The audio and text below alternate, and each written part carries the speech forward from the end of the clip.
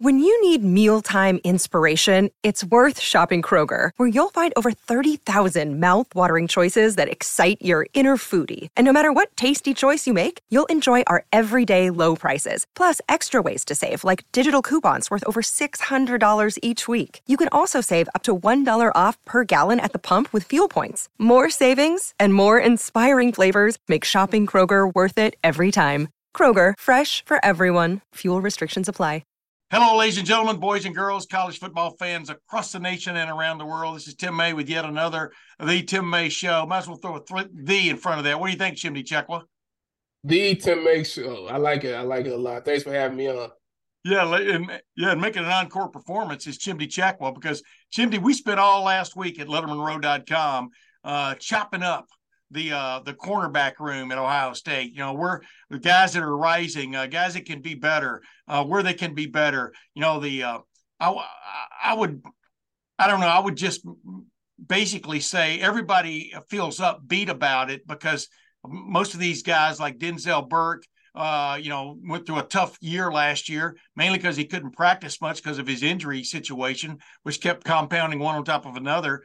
Jordan Hancock missed more than half the year with a hamstring pull. They've got a new kid in, Davison Igbinosun, transferred in from Ole Miss. I can go right on down the line of these guys, but the whole defense went through what I'd call a year of hard knocks last season. Yeah. Coming off a year of hard knocks, really, right.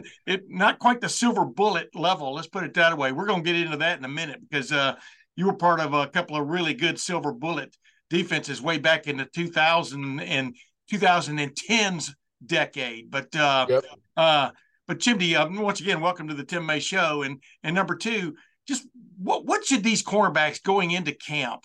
Just what's your take on what they should be concentrating on? What, number one, and defensively, what this defense should be concentrating on going into this camp? Yeah, I think the big thing is really finishing plays. I think, you go into last year, now you mentioned 2 years of hard knock when it comes to defense, but they're two very different years. 1 year, there was a lot of bad, in my opinion.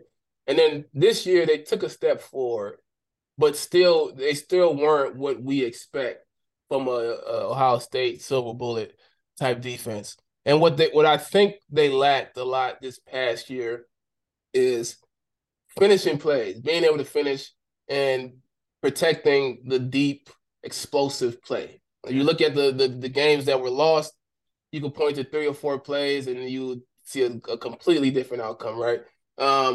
But, you mentioned guys being hurt, guys being injured. I think, going into this year is a better situation from that standpoint. I think those guys are more or less veterans at the college level now. But the big thing I want to see from them, especially from the cornerback room, is being able not just to be in position, but to go and finish plays, make plays, create turnovers.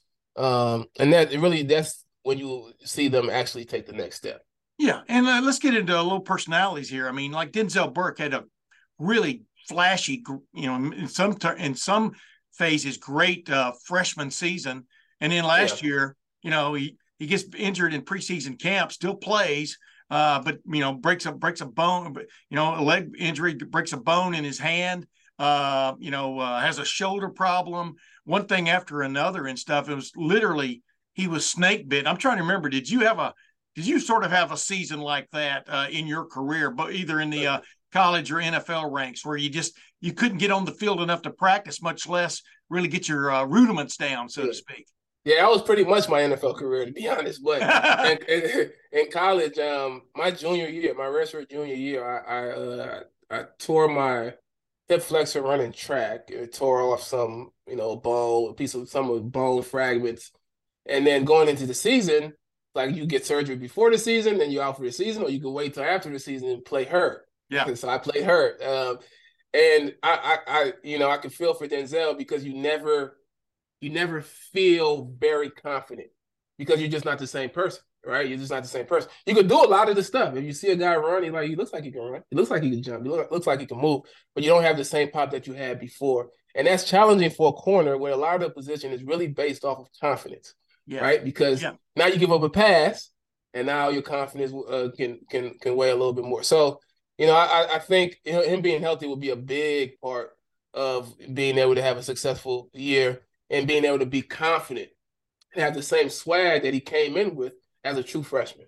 Yeah, I was going to say, I mean, I use a lot of auto racing analogies, and to me, it's like a car that was really fast one season. You get it back, and one of the wheels is a little bit wobbly. Let's put it, that generically. Yeah. A little bit wobbly. The steering isn't quite as tight as it used to be. When you press the gas, the acceleration isn't what it was, or it kind of is herky jerky, and it's hard to have confidence when you go into a corner. You know what I mean? Right. Driving a car like that, right? And I would think Denzel had to, no matter what how valiantly he went out there on occasion, had to have those kind of like what you call nagging little doubts in his head. If I press the gas here, am I going to blow a tire? Right.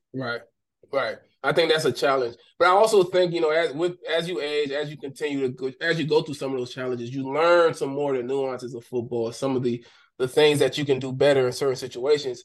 That whether you're dealing with a nagging injury here or there, or regardless of what the situation is, you can put yourself in a better position to make a play. I think his freshman year, he's just a talented guy. So just off pure raw talent and ability, he can make plays, but there comes a time when you start to understand, okay, I could put myself in a better position to make plays. And going through struggles, that's the reality of life. Going through struggles help you get to that point. So I'm excited to see, what he gives us this year, and I'm really rooting for the kid. Yeah, and what do you think about that cornerback room? I know you keep up with things. You do a podcast we're going to get to here in a minute, and you're going to be much more visible for Ohio State fans as this season goes on, and we'll get into some other things. But what do you just think about that room in general? Like the guys I named, Jordan Hancock, who had to put up with that hamstring pull all last year, finally came back and played a pretty good bit and looked really good in the spring. Davis and Nick Benosin, who started 10, 11 games at Ole Miss last year as a freshman. And man, you look at him, he looks like he looks almost like, but not, I'm not going to put him in that realm yet, Jeffrey Okudah, like reincarnate, you know what I mean? From the standpoint of he's long, he's fast, he has a lot of confidence. Jair Brown is back, and they're trying to figure out a way to maybe use him at a slot corner deal, which I think is encouraging for this defense. But just what's your take on this room? Just the creme de la creme of the room. Yeah. Yeah. So I love the versatility. I love the competition. It's a big thing. Competition is huge because competition now allows every individual in that room to look at themselves and say, okay, what do I need to do to get on the field? Yeah. Right. What else do I need to improve on to be able to get on the field? And they have a good group of guys who can compete and be able to look at the guy left and right and say, okay, I see what he's doing wrong here. I'm going to try not to do the same thing. So that leads to improvement. I really like the move of bringing Davidson from Ole Miss, someone with experience, someone who finishes plays. I mean, that's a guy who finishes plays, and that's why I think was lacking the most is being able to finish. If you watch his film, he's not always in great coverage. He's not always in great position, but he finishes. Yeah. He makes the offense make the play. And I think that is going to lead to other guys doing the same thing. So I really like the room. I think it's an opportunity for them to break out this year. I'm interested in how they use them. Who plays slot, who plays on the edges. I honestly think Jordan Hancock could be a good slot corner. I'm not sure they're going to even try to use him in that capacity, but I think the way he moves, he would work well as a slot corner. I love the idea of putting Jair Brown on the field as well, but I really would like to see three corners on the field in some of these 10 personnel passing situations, get speed on speed, and let these guys play ball. Honest. Sort of an evolution of this 4-2-5. The 5 made up of 3 safeties and 2 corners. Maybe you'd like to see 3 corners and 2 safeties a little bit, right? I mean, And Davidson to me he has size. He's a guy that's kind of a hybrid. He could play. Yeah. I think he could play a safety or a corner, which, and I don't know if they're going to use him in this capacity either. But because of the physicality that he comes to the game with, I mean, you could play 3 corners and not lose anything from a safety standpoint. And that's just the reality. I think, when we look back at the game against Georgia and you see probably the fastest guy on the field get matched up in an unlikely position against one of our guys, knowing that, I'm not saying that he couldn't necessarily run with them, but you would like to put speed on speed and let a guy who can run with them be on him. So I'm interested to see how they use those corners. I do think we have a good cornerback room, and I also think we have good guys coming in. Yeah. So I'm liking what they're doing, at least from a talent standpoint, and I'm hopeful that it's going to translate to wins on the field. Yeah, I was going to say, you as a former player at Ohio State and in the NFL, when you saw that matchup, Michigan got to that matchup a couple of times too. They got the mismatch they wanted in the slot or whatever wherever on the field. They did a pretty good job of game planning Ohio State defense along as Georgia did. The Ohio State defense shut down Georgia in the third quarter, and then all of a sudden it was like, and Jim Knowles took blame for that. The chess game went the other way, in the fourth quarter and stuff. But when you see those mismatches, or when you're watching it on television or live, are you just kind of saying to yourself as an Ohio State fan, gosh, I hope that quarterback doesn't see that? You know what I mean? Well, sometimes you don't know it's a mismatch until you see it play out. Well, that's a good point. Yeah. And that's where it comes down to. Like a maybe, track meet. Yeah. Right. Right. In hindsight, like I would like to get a faster guy or a better guy, a guy more comfortable in that position, right? But at the same time, going into it, it's like, well, maybe this guy can run with it. Maybe they got some help deep. Well, he doesn't have to be pressed to be able to chase this all the way, right? There's a safety out there that's pedaling. It looks like there may be a guy who's giving him some support. So sometimes I'm not sure if they executed in the way that the defense was designed.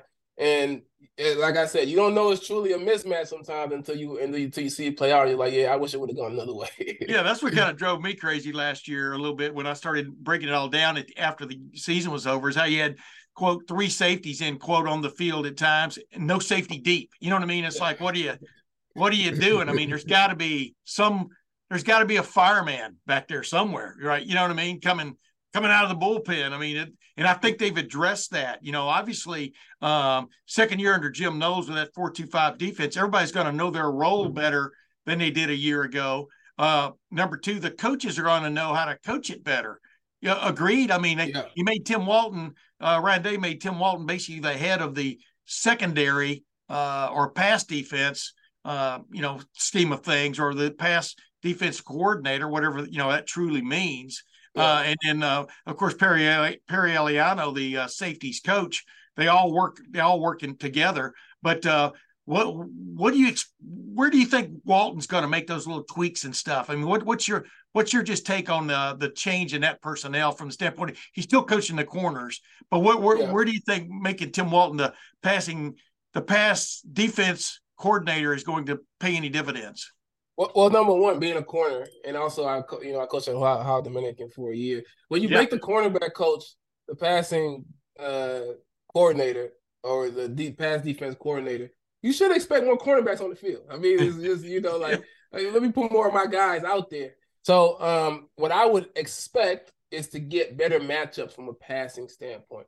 The other thing is, we talk about guys getting mismatched and being able to take advantage. The reality of it is, you want to make sure there's a lot of nuance in defense, right? Yeah. You play cover three, but cover three can change based on what that offense is giving you. And one thing I remember playing under Coach Fickle is we changed a lot of things based on what our strength was. It'd be like, yeah, Chim, I know we're supposed to have a guy underneath there for you, but he's probably not going to get there. Yeah. So play it like man, and that's just the reality of it. So the expectation, just from a cornerback standpoint or a defensive back standpoint, understanding where the weakness is, what the strengths are, and how can we adjust or shift coverage, even though this is the responsibility, but how do we shift and adjust based on what the offense is giving us and make sure that we, from a coverage standpoint, are in good position to continue to play top down and not give up explosive plays. Let's eliminate these explosive plays in a way that fits what the offense is going to try to attack us with and what their strength is. Georgia's a great example again. Fastest guy on the field, that guy's in motion, they're trying to get him free. So let's make sure that we adjust for it. Yeah. I was going to say, that's like a great violinist or pianist, I mean, you go from good to great based on nuance, what separates you are those little bitty things that you adjust to on the fly, that you add to the not necessarily add to the music, but just the way you play the music, right? And it's the same way you can have assignments, et cetera, but within those assignments, you got to have room to be flexible. And I think these guys will feel more comfortable playing those notes in between the notes. You know what I mean? I mean, to stay with that stupid analogy I just came up with this year than they did a year ago. Do you get that sense too? Yeah, I like that. Playing the notes in between the notes. The other thing is, this Ryan Day, is Ryan Day taking this step back as more of that CEO of the entire team. I think there's value in the head coach really locking in on, okay, where is the weakness at on the team? Yeah. And if that weakness is, we're giving up explosive plays, especially a great offensive mind like Ryan Day, how can I figure out how we can solve for these issues? How can I figure out what a Jim Harbaugh or whoever is going to try to, how they are going to try to attack us, and we can make sure that we are solving for these issues. I think that's also valuable, because what happens at the end of the day, like, as a defense, sometimes you want to be an attacking defense. We want to blitz, we want to get pressure, and that's the focus. What gets lost sometimes is, okay, that's the focus, but we need to make sure that we keep the top on this defense. So, what is the offense going to do to put us in a bad position? And I think a guy like Ryan Day can, if he has the flexibility and the time to be able to lock in and say, okay, we are weak here. How can we make sure we continue to address this? How can I put you guys in position to make sure that you're addressing these issues during the season, during a game against Northwestern or Toledo or wherever we play that's out of Miami, Ohio, whomever, because that's when those things happen, and they're really small and nobody sees them because it didn't hurt us. Yeah. And that's those things happen early, and you got to start fixing those things early so that when it comes to the big game, they can't expose those little issues, those minor tweaks that you never made during the season, and they become big issues. I agree with you 100%. And, a lot of times when you're a defensive coordinator or you're a position coach, once the season gets rolling, you're zeroed in on next opponent. Yeah. You've got to have somebody, and they've got these quality control coaches and stuff like that are supposed to be looking. But like you said, Ryan Day, who has eviscerated many defenses with his offense over the years, has an idea of how I would attack. How would I attack me if I was you? You know what I mean? Right. Kind of thing, right? And so that'll be interesting to see if that pays off. I'd call that me-fence instead of defense. You know what I mean? Right. How am I going to fix this stuff? Bottom line is, let's get to this little chart though that's up behind your as the fans look at this over the left side of you, over your right shoulder. But this little chart, I think, I understand, was pilfered from the Woody Hayes Athletic Center sometime after your senior season. Do I have that correct? Yeah, I took this off the wall. The defensive meeting room. I'm just gonna go on record and say somebody gave me permission to do that. Statute of limitations is up anyway, man. Go ahead. Yeah, I don't know who gave me permission, but somebody did. So our senior year, we came up with kind of this. Every year we came up with a creed. This is the identity of our defense. This is who we want to be. And it was the seniors, and we had a great senior class. Me, Cameron Hayward, Dexter Larimore, Brian Rowe, Ross Holman, Jamel Hines, a bunch of guys who were like-minded in how we saw what we needed to do to be successful. And it was based on being a 1-11. So we highlighted that we'll execute not as 1-11, but 11 working as one. So 11 working as one was a key aspect of it. Running to the ball was a key aspect of it. Yeah. Swarm to the ball, attack, be relentless, and take advantage of opportunities. So our mindset was getting to the ball, sprinting to the ball, and just being reckless is going to create opportunities, right? And do it with some swag. Have some confidence with you. So that was our big thing. And just understand that, we had to create turnovers, punish the QB, and overcome every challenge, and that it wasn't going to be easy. We did it for pretty much every game except, I would say, that Wisconsin game at Wisconsin for a full game. And that Wisconsin game, we had some slip-ups, and that was the one loss that we had. But, I think it's important from the standpoint, that conversation, not so much, the thing hanging on the wall. It's great. It's great afterwards to take home and have, but having that meeting before the season and getting on the same page is important, because now we're brothers, and we're together. We're a family together. And there's always nuance in defense. There's always ways that the offense can beat your defense. So it took us all being very, very connected in order to solve for it. And I remember thinking, some of these teams, these Ohio State defenses, in terms of talent, I would look on, I'll be like, these guys don't have a talent issue.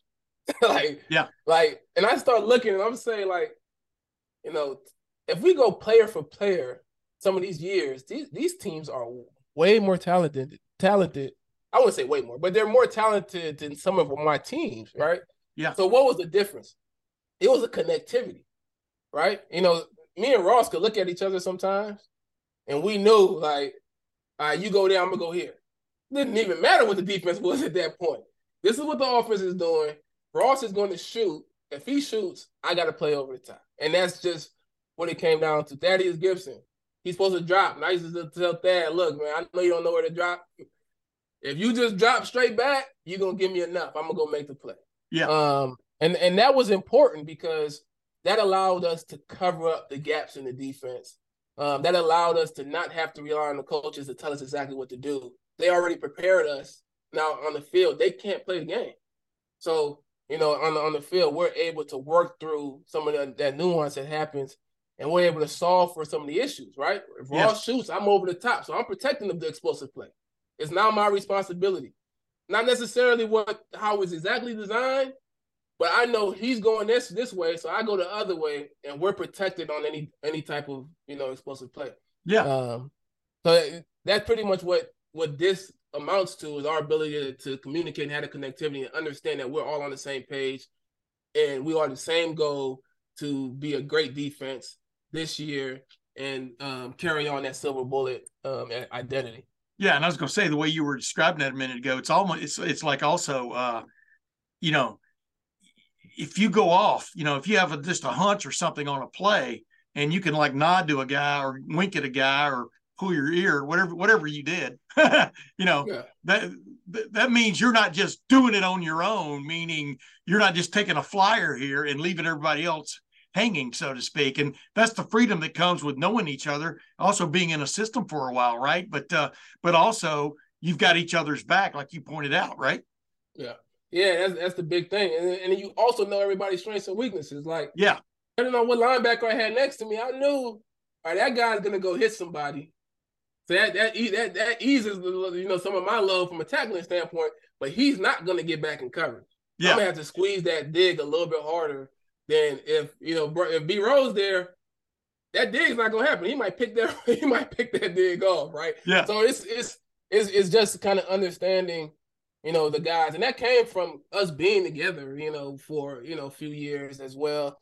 Understand being in the same defense for a couple years, but it also came from us really coming together and doing this. Yeah. And now knowing, like, we're on the same page. So if something comes up before we get to the field, before we get to the game, we're gonna address it now. So that when we're on the game, we don't even have to think about it. We can just look at each other and know what's going on. Yeah. And that's very important for a defense to be great. I always think about, there's a lot of teams, the Oklahomas, and they send a lot of players to NFL, but you just watch their defense, and it's like, this defense just isn't, it doesn't reflect the talent. No. And it's that connectivity and that understanding and that ability to work together as, you know, 11 guys working as one. It's an important piece, man. And I'm just hoping that our guys get there, right? Yeah. And I'm believing that they will. Yeah. Yeah, like you just described it, some defenses are like you open an umbrella and one of the panels is missing.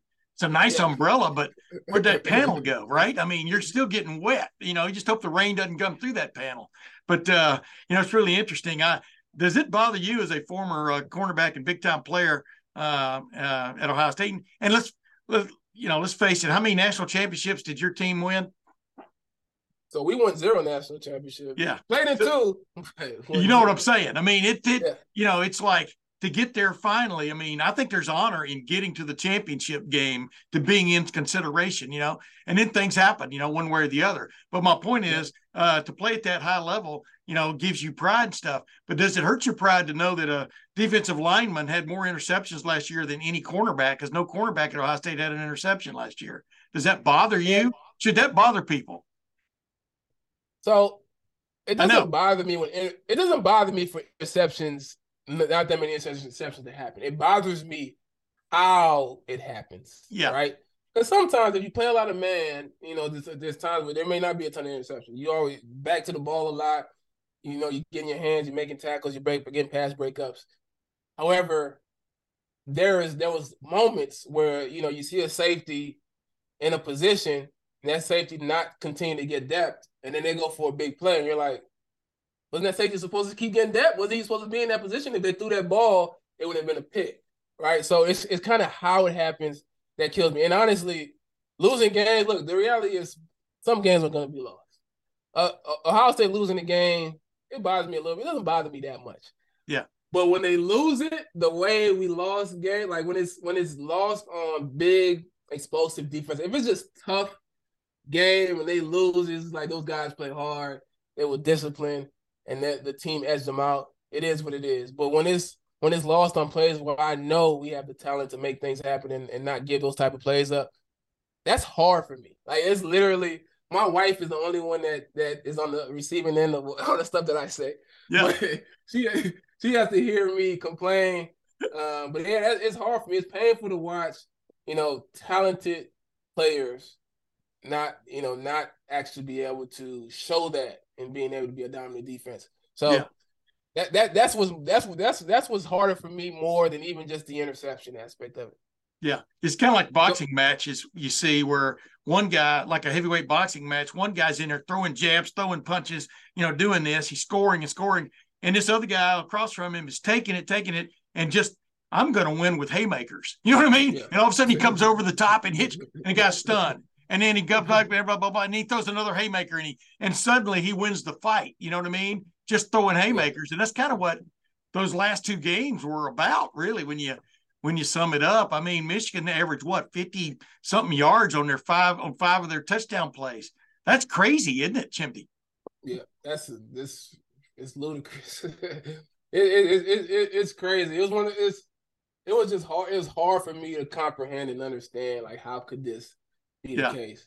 But it also goes to show, the value of playing defensive back and the value of, being disciplined on defense. Because at any point in time during the game, an undisciplined action can lead to a huge play. And that's just the reality of it. And also the value of running to the ball. Like, everybody get to the ball, because you don't know how many times just, sprinting to the ball will eliminate some guy who broke out in the backside corner who wasn't supposed to be there, because if he's swarming to the football, saves a game saving, has a game saving tackle. Yeah, absolutely. Hey, well, let's get to this before we get done here. Before we summarize them, I'd like to summarize that.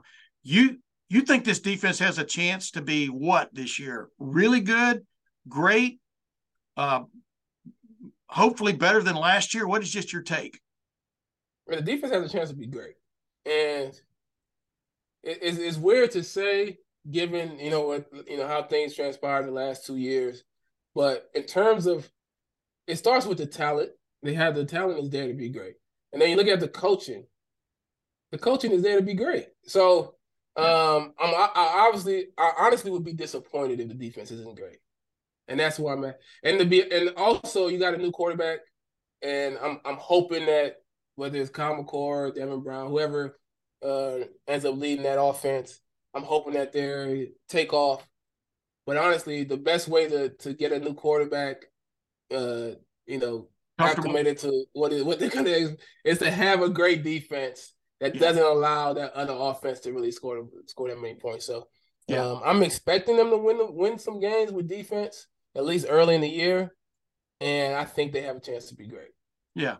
And one other thing before we move on to your personal stuff, which is what I want to get to anyway, taking a long while to get there. It's a long and winding road.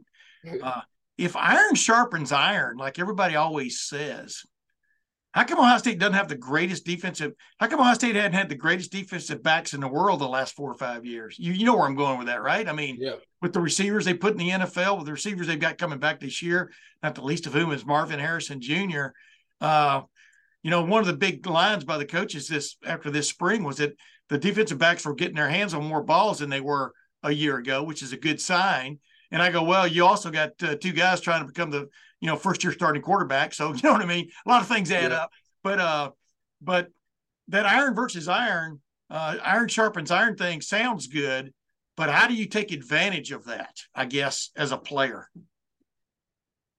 Yeah, it's a good point. I always struggled, when you go against your own team, because we always dominated the offense. When I was at Ohio State, we always dominated the offense, and then it was hard to determine are we really good, or is the offense just not good? And then we get to the game, and I'm like, we was really good. Like Yeah. the defense is really good.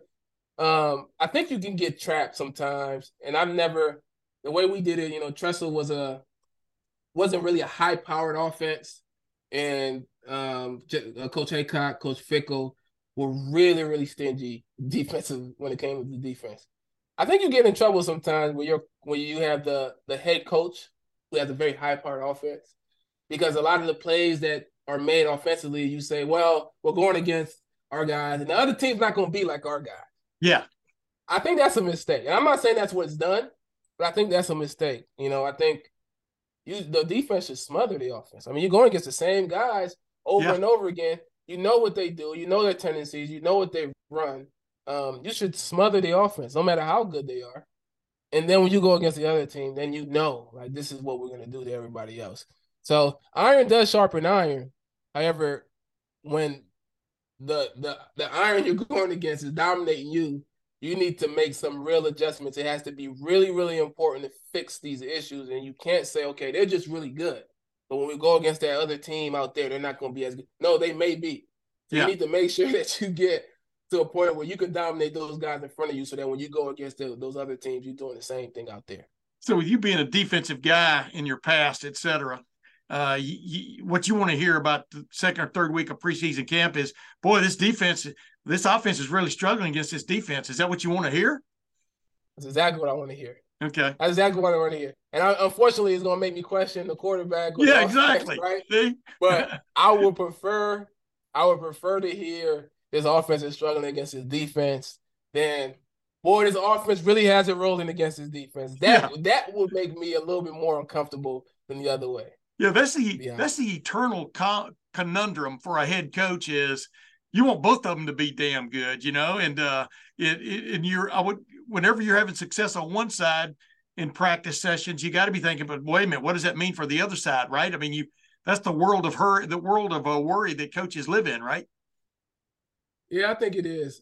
I'm defensive minded at the end of the day. I'm thinking in my mindset, if I was a head coach, I would want the defense to be all over every single thing, but the offense to still be able to make tough plays, tough catches. Yeah. Because to me, at the end of the day, if every inch is hard to get, but you're still able to break through and get stuff here and there, then when we get to the game, it's gonna be some open stuff where you get, and this is gonna be easy.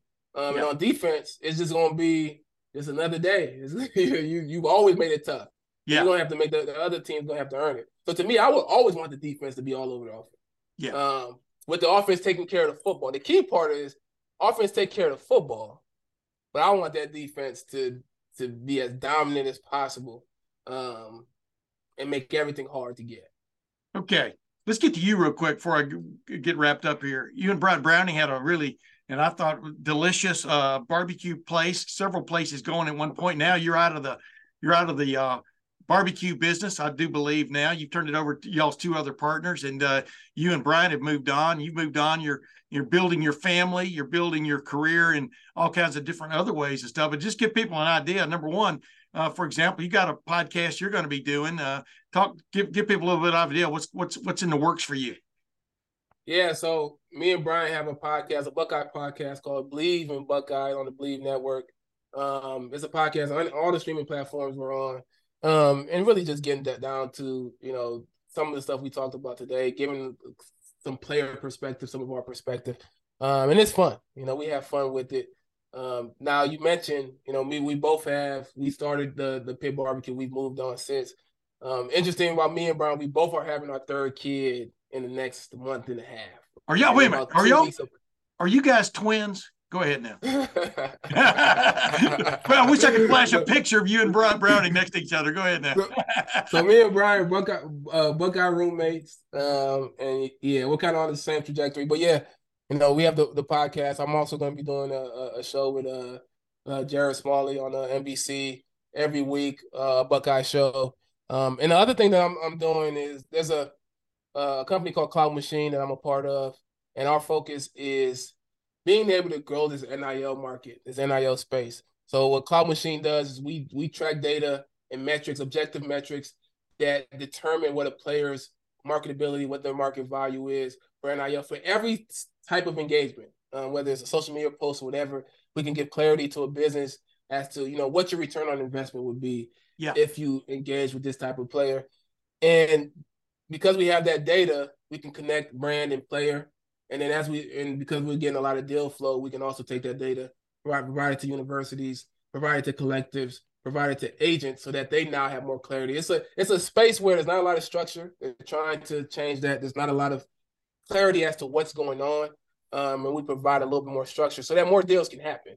That's kind of our focus. Yeah, it's a new space. And like what you're getting to here is that eventually is going to be the decider in a lot of these situations. For want of another term, is okay, the flash of the NIL thing is past us. Now, eventually it's going to be where it's not just boosters giving money to collectives, and eventually you got to figure there's going to be some guardrails in that regard. Okay, now, young man, quarterback A, we really like you. We really like your visibility, but what will us giving you X amount of money, what will it bring to our bottom line, right? I mean, it's eventually going to come like everything else does, come back to a bottom line situation, isn't it?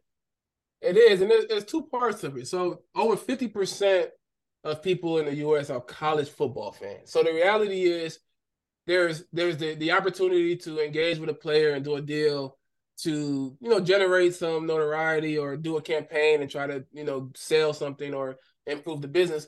But there's also kind of a mission focus where I want to do a deal because I want these players who I love to be able to utilize their name, image, and likeness to be able to benefit from it. So what Cloud Machine does is, regardless of which bucket you're in, right, it still provides the metrics to say, based on who this guy is, what he does, how many times his name is in the paper, how many times he's playing on TV or streaming or whatever viewership numbers he has. Yeah. This is about what he should get for that campaign. And you allow the market to do what it does, and then what people are willing to pay versus what players are doing now allows you to start to create some structure into where CJ Stroud is going to get paid this much, but DeJuan Jones is here, right? A nose tackle is here, and that's just the reality of the market, and it allows it to be more simplified or more structured. In any industry, it requires structure to grow. Yeah. That's just the reality of it. Any industry requires structure to grow. So we using data and tech is the easiest way to provide that structure and make it unbiased and more seamless to start connecting those who want to affect NIL or become engaged in it with those who are actually playing and have an opportunity to take advantage of it. Are you even in from that vantage point of your business there, are y'all even hoping to see, maybe you're not, are y'all hoping to see some kind of guideline, some type of legislation come out of the federal government, which further what the term is guardrails, puts guardrails on these things to where you kind of know what is and isn't out of bounds. You know what I mean? What is in bounds, what's out of bounds, et cetera. Or are you, because anybody, you're going down a path, if it's just a wide open path, well, how do you really figure out what's coming from here, there, and yonder? Are you guys hoping to see some clarity along those lines? Yeah. So here's the challenge with guidelines and rules is that, yes, we are, but we're also hoping that they put forth the right guidelines and the right structure. And that's always a challenge because those who make the rules are not necessarily the best informed on what the rules should be. Right. And what we really would hope is that, something like a Cloud Machine can inform those who make the rules to say, okay, now we have data. Now we understand what's happening in the market. Now we have the clarity to be able to create the guidelines that actually make sense. And that's kind of that balance between tech and regulation, right? Sometimes you have to let the tech outpace the regulation so how to regulate that marketplace. All right, my last question. Along those lines, Chimdi, you're a former player. You gave your blood, sweat, and tears for Ohio State way back when, like a lot of former players did. No matter what comes out of the NIL kind of space, should players be sharing in the revenue, the profit from football games, the profit that's generated, both television, radio, live seats, etc.? Should they be sharing some of that because of the jeopardy? In fact, they put themselves in 12, sometimes maybe 15, 16 times a year with the coming playoff. Yes. I mean, the reality is, the bulk of the money generated is through TV in those areas. And yes, they should be able to generate some income from it. Because if we just break it down just from, what capitalism is, if you are part of the ability to generate the money, you should be getting paid for that.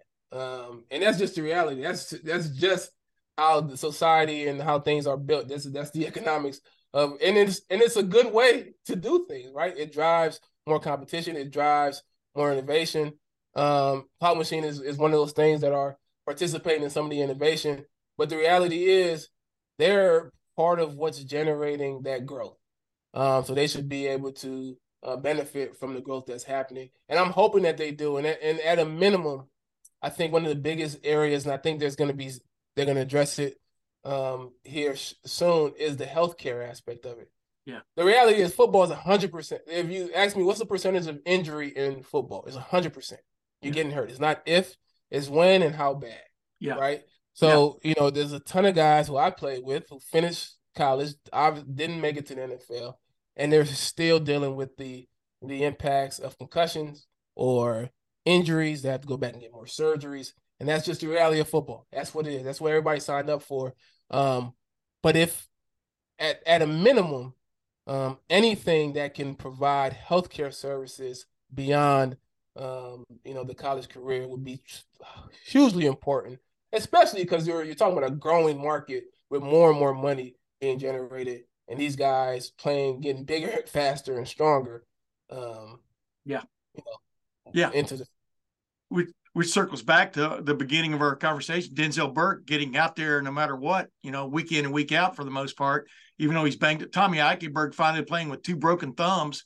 You know what I mean? I mean, it's you can say they're doing it for good old you, but they're doing it for good old themselves to a certain extent, because football games are very rare. You know what I mean? You only get maximum maybe a 15 in a year or 12, if you don't go anywhere postseason. But so you want to play, right? But you also want to understand that your jeopardy is being taken into account, right? Yeah, it's a tough. I mean, I still go back to my junior year. I played with that, in my hip, and I didn't think nothing of it back then, Yeah. But you go back and you reflect, and you're like, man, I really put a lot of risk for my future on a season that I could have just, really focused on improving and getting myself to a point where I'm up. I mean, not just my future football. Yes. It's just future in general. And that's a big thing. And these guys are young. They're in a position to where they're all fighting for the same goal of getting to that next level.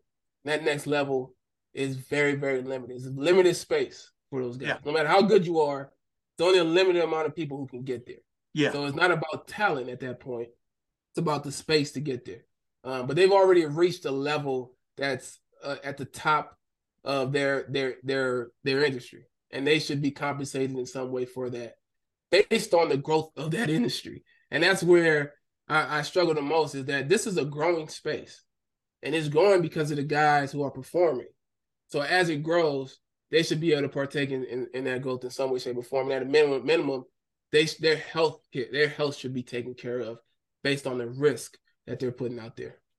Ladies and gentlemen, Chimdi Chekwa, as I've told Chimdi many times when I'm on Channel 10, my mic check, little segment where they give us a mic check, Tim, I always go, Chimdi Chekwa, Chimdi Chekwa. Hey, Chimdi, thanks for joining the Tim May Show again, man. I hope your podcast goes gangbusters too, and the one with Jared Smalley, one of my favorite people ever. Hope it takes off for you, man. I appreciate you being on with me again. Yeah, it's always a pleasure talking to you, man. It's always fun, man. So I appreciate you having me on. And by the way, thanks for bringing the props. I appreciated that also, man. Even though it's hot, it's a hot prop. but ladies and gentlemen, Chimdi Chekwa. And until next week, this is Tim May. I'll see you then.